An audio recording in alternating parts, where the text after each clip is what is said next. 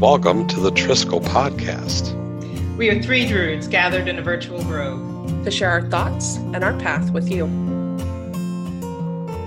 Hi, welcome to episode 5, take 3001 for this episode of the Triskel Podcast.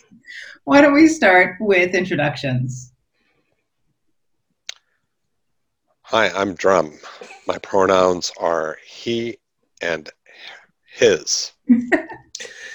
I'm Amber. My pronouns are she and her. And I'm Victoria, and my pronouns are she and her. And in this episode, as you can tell, we're already a little silly. We have been attempting to do this podcast for about the length of time that it normally takes us to do a podcast. So apologies for us being slightly loopy today.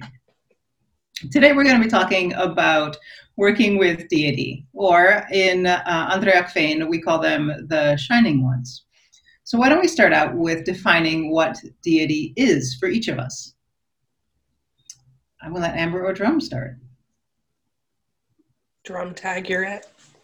Sure. I think that the Shining Ones, or the gods and goddesses, are what bring many people to paganism or neo-paganism. That's what really brought me there, is the idea that there's more than one overarching deity, and that these deities may have different attributes. I see the gods and goddesses, or the Shining Ones, as those entities that can easily bend the laws of the physical world, that can make things happen that we as humans cannot do.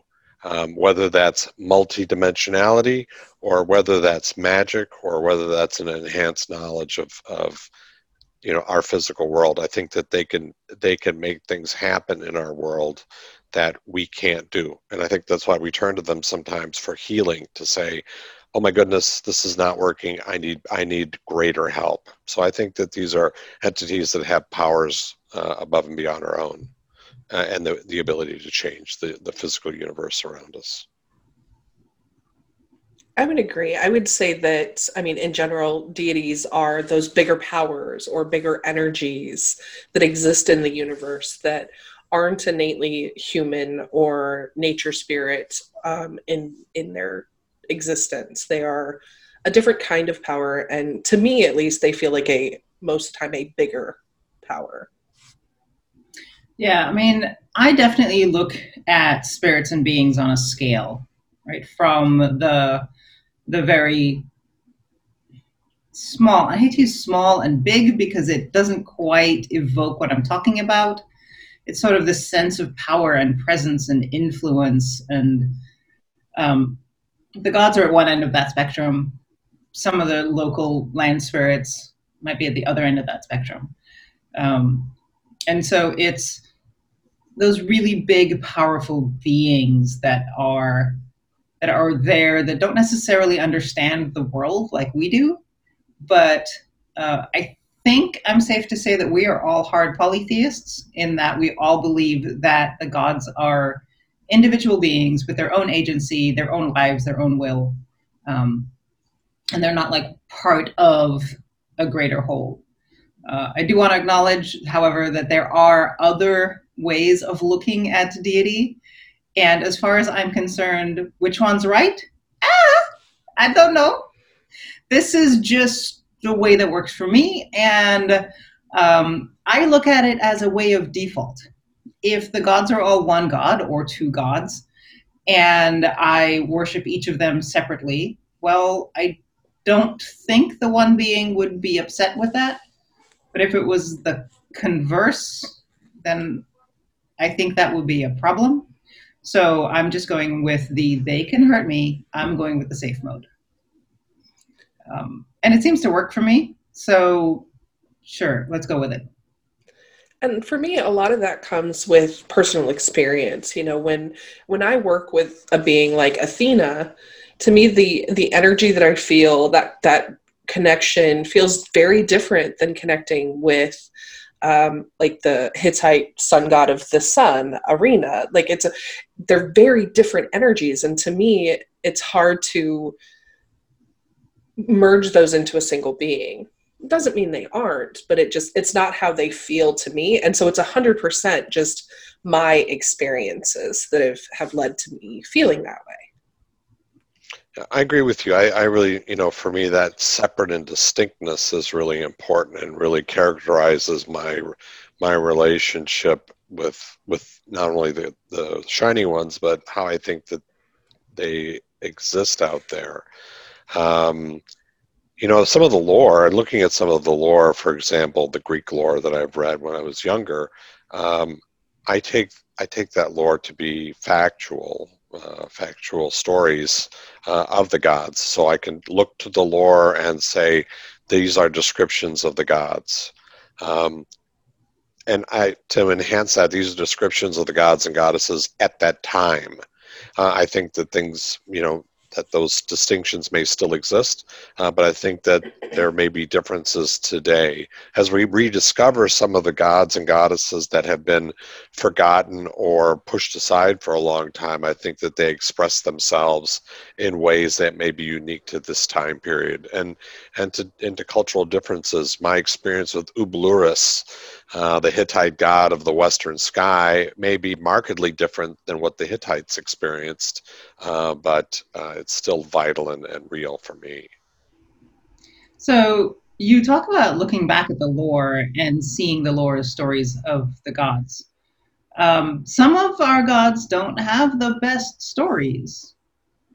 How do you work with Zeus? Well, that's a good question. I tend, with all due respect to Zeus, I tend not to work with Zeus very much. There are stories of Zeus.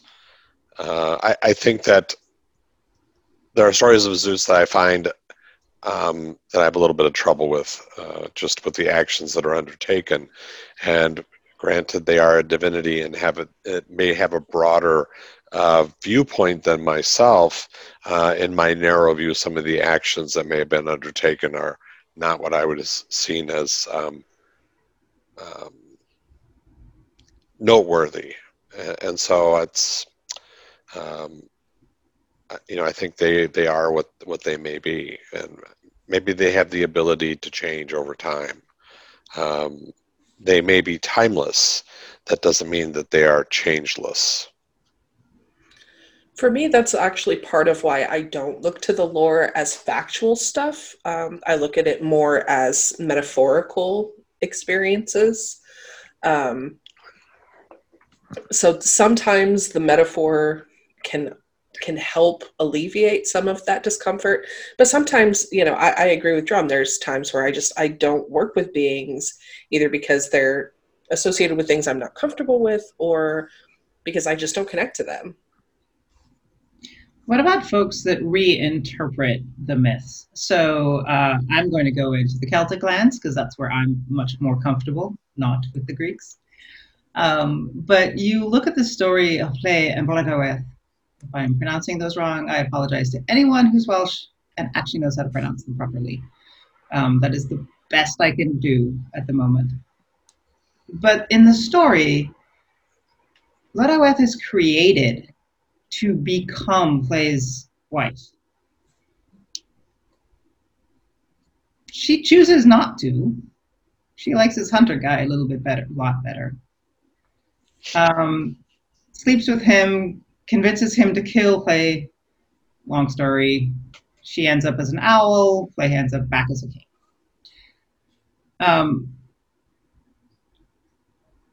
In the myth, the way the myth is written down, and admittedly it was written down by Christians, but it seemed to be Christians who had an interest in actually preserving the lore that was there.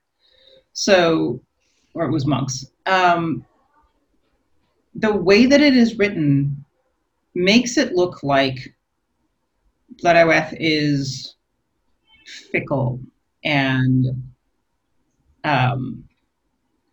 whatever, all the negative words you can consider throwing at women.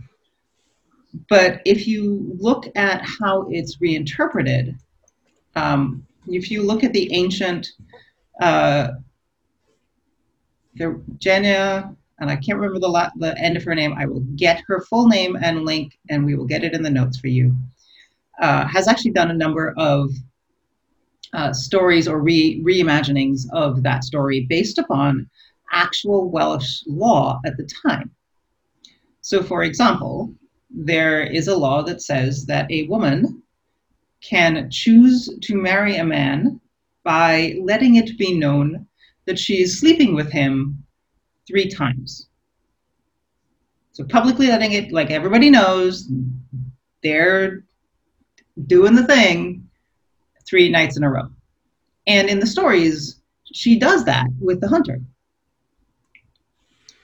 So she is making her choice of who she wishes to marry. And there is, again, if you go back and look at it, it can look like someone who is taking a hold of their power and making their choices, and still not sure that killing her former husband was the smartest move, but then there is some potential that she was a sovereignty goddess, and so therefore it was the transfer of kingship of the land, which is a whole nother episode we can dig into on that. But so now you've got the same myth interpreted in multiple different ways, depending on who you're talking to and how they're looking at it. I know other people that look at the myth more as the sovereignty goddess. I know some people that look at the myth, that same myth, in more of a sort of a woman's power perspective. But if you look at the original myth, it doesn't look so good for the woman. You have to put it in the cultural context of when it came from. Right. And I think the same as with a lot of our myths, we have to put it in the cultural context of the people who actually wrote it down and what it was like in their time. Well, and the biases that they may have had in that moment. I mean, we see the same sort of thing in Greek mythology. You know, if you look at the myth of Persephone and her descent, you know, there's a lot of, as written, she's abducted by Hades and stolen away from her family and, you know, tortured essentially and tricked into this life in darkness. But there's also people who interpret that as, you know, she chose to be with Hades. I mean, he's almost the only faithful god in all of Greek mythology to his wife. They seem to have a very healthy relationship through the rest of the mythology that they are included in. And how would that come from something like a kidnapping? So there's a reinterpretation from some people that say, no, he didn't steal her. Demeter was bitter because she didn't want Persephone to marry Hades. And so that's Demeter's side of the story. It's not fact. So, I mean, I think that it's one of those things that I think to keep in mind in general in paganism is there isn't a thing called dogma. Yeah. We don't actually get to say, this is what this is. I kind of like that. It's up to your interpretation. It's me raging at all of the anthropological texts that I have read that say, this is the way it was. And I'm like, you don't know, you weren't there. How did you know? Right. No, that's actually a really good point. I mean, I think about, you know, there's just the reportage that we have in this day and age. If all of a sudden all of the sources but one disappeared, and it was, you know, The Onion giving a story of something, and it's discovered 10,000 years from now, wow, would that be way off?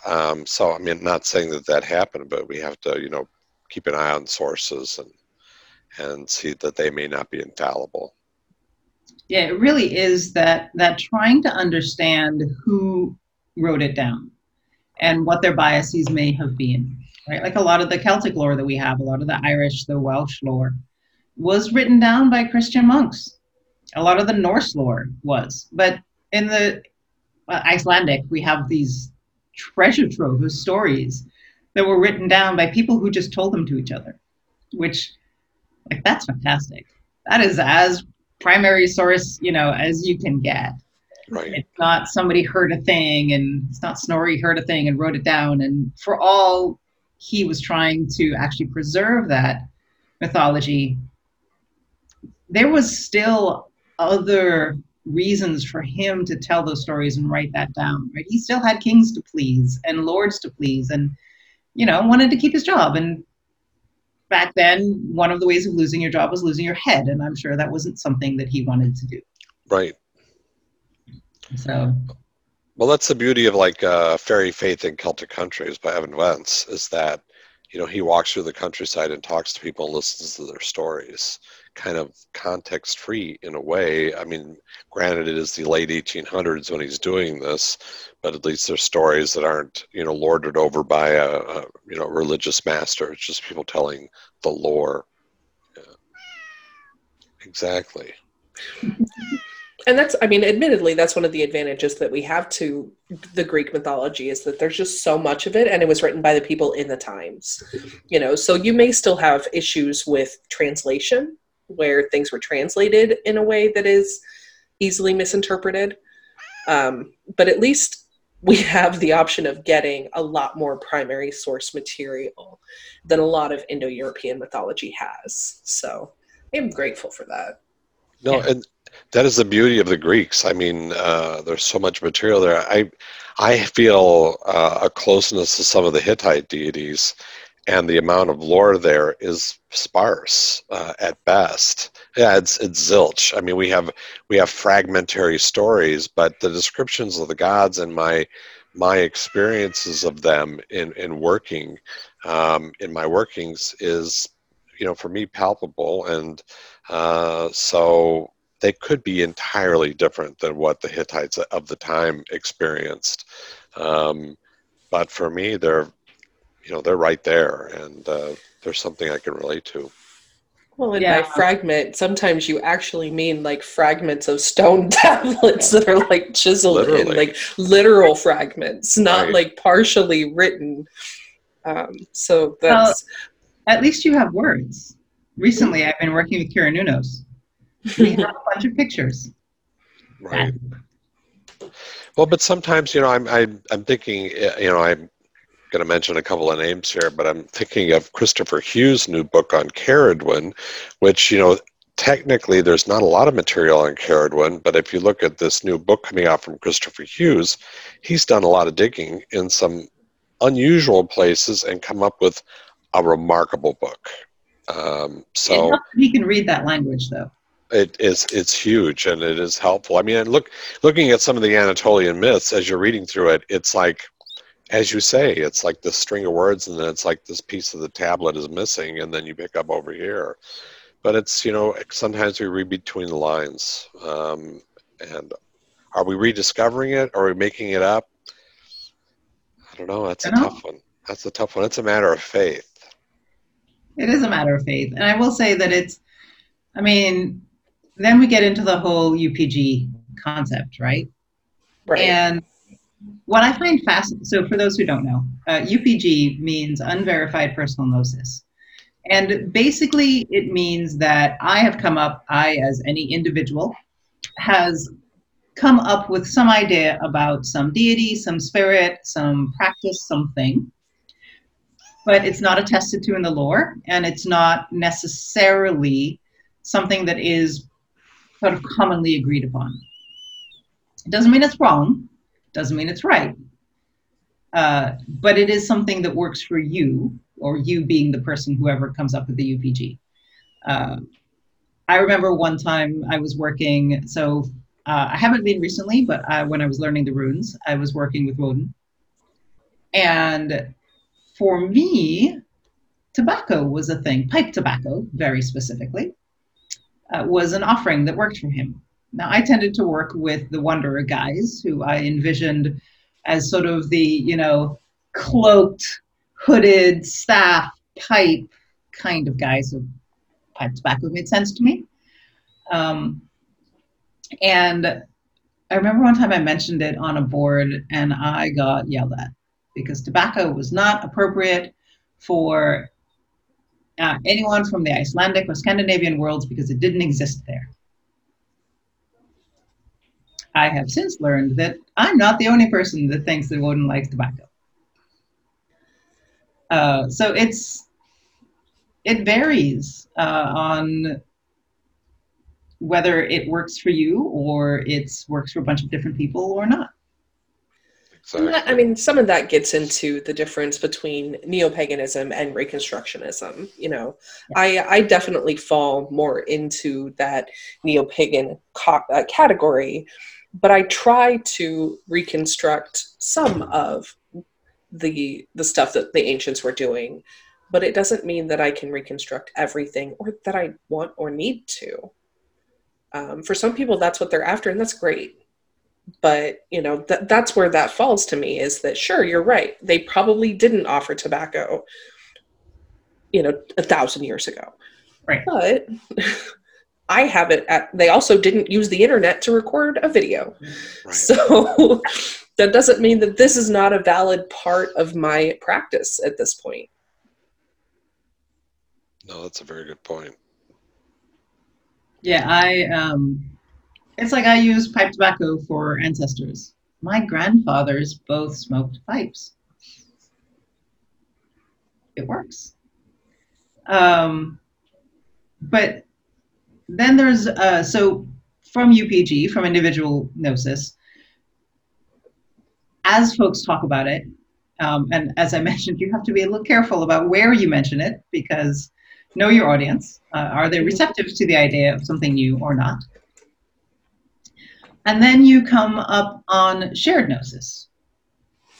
So you get where a lot of different people are coming up with the same ideas all independently, like Woden likes tobacco, or coffee. It's actually one of the other ones. And so you get folks agreeing, and apparently felines agreeing, that this is a thing that is appropriate now, whether it was appropriate, you know, back in the days when the lore was written down. But I think our gods do evolve.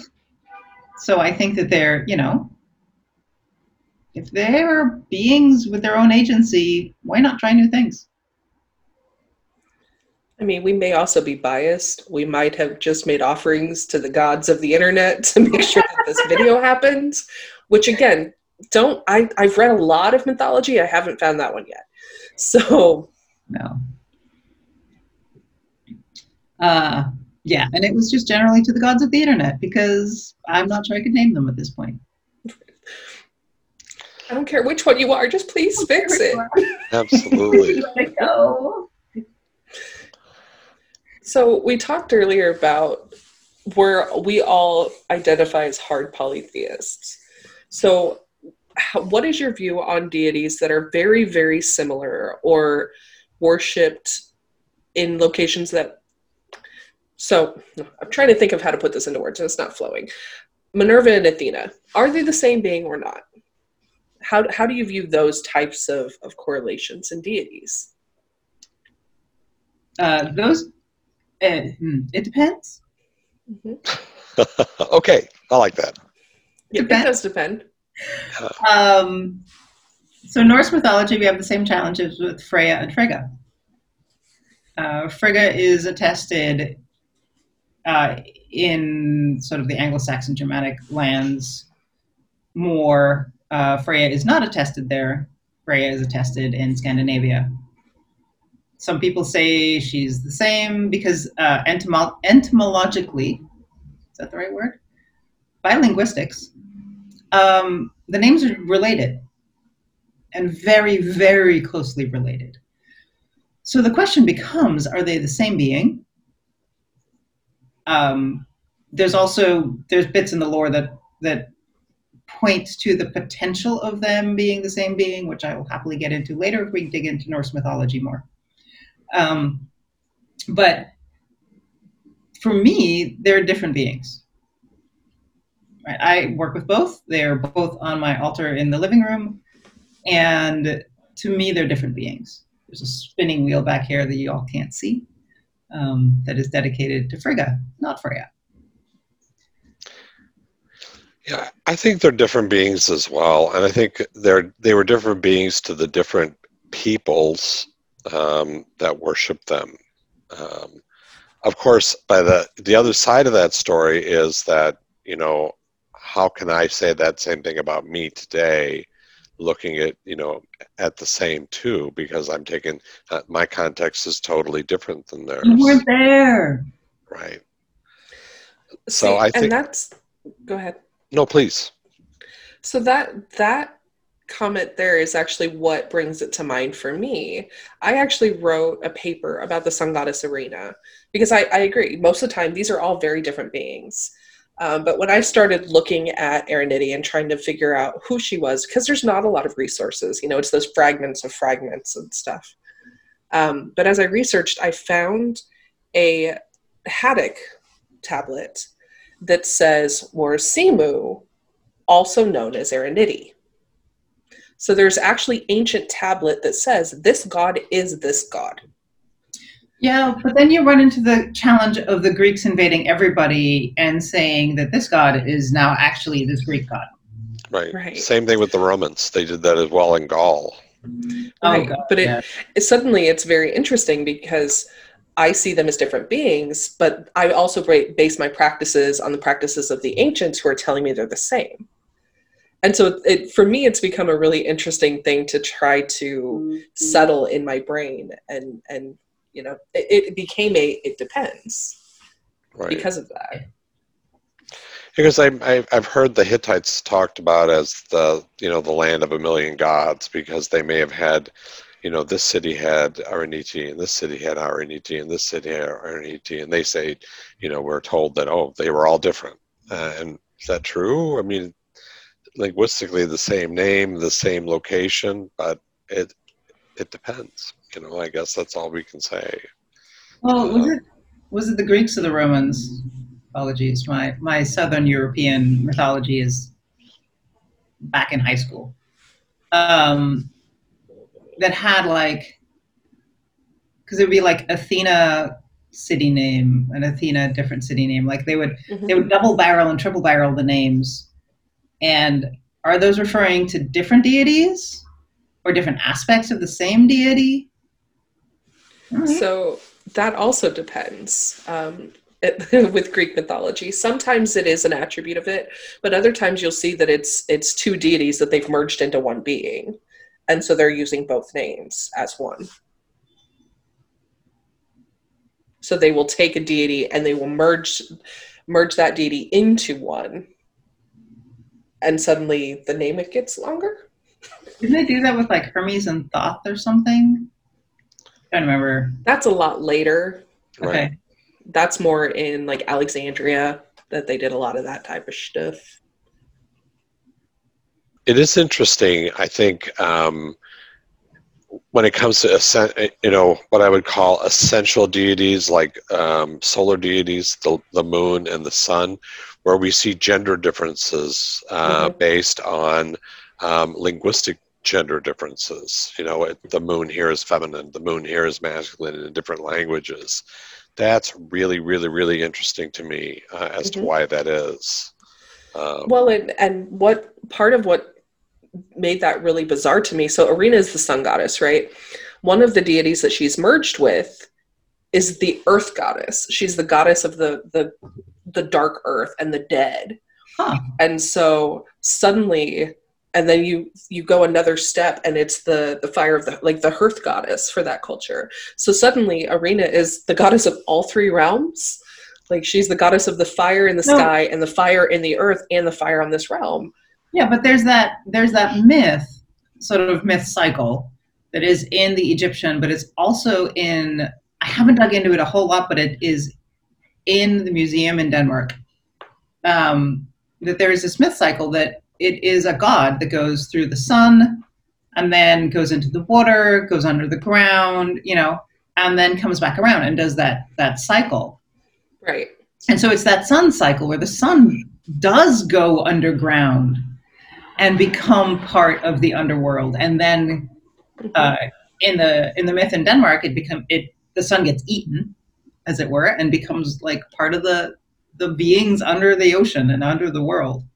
And then it comes back up again. And so I find it interesting that because it's that cycle that we're seeing in multiple cultures. Right. It's the whole Osiris myth too. Absolutely. But it was that change in role that, she went from being a sun goddess to being an earth goddess, that, you have to look at myths like that to see how those two would connect, how they would be correlated. They aren't beings that I would typically associate as being one. Right.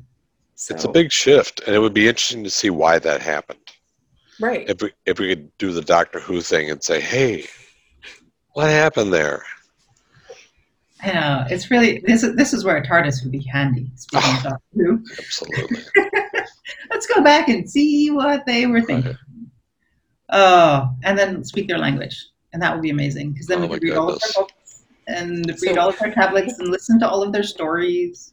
So thank you all for listening to us today. As we head on out, first we're going to do a reading for what's coming up for the next few weeks. So Drum, if you would be so kind. I would be glad to. Okay.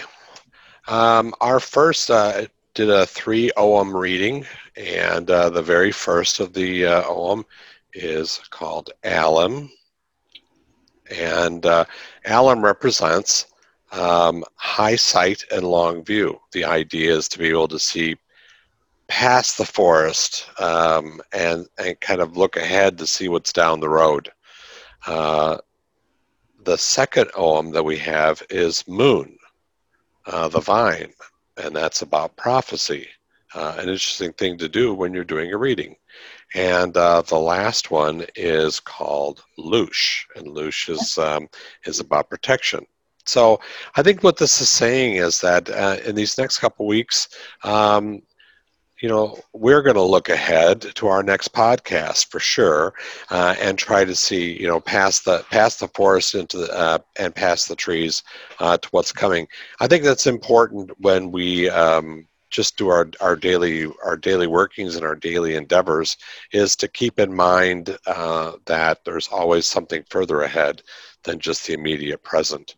Moon says to extend yourself like the vine. The vine reaches out through the use of wine to open yourself up, but be like the vine and reach out into the world and see what you can find, not only through divination but through your own intuition. And finally, Loosh says, be protected as you move forward. So protection from enchantment, most assuredly, and just protection in general. So look down the road. Open yourself up to what's coming, but be cautious and protect yourself along the way, especially in these COVID times. Cool. Wear a mask. Stay Wear a 6 mask. feet away. Wash your hands. Depending on where you are, and wash your hands. All right. Thank you all very much. It was great chatting with you, and we'll see you again in a few weeks. Bye. See you soon. Bye-bye now. Thank you for joining us for today's video. If you like this episode, be sure to like and subscribe. You can also find more episodes on iTunes, Google Podcasts, Spotify, and all of your favorite podcast providers. You can find us on social media on Facebook and Twitter, or for more information, visit our website, triskelpodcast.weebly.com.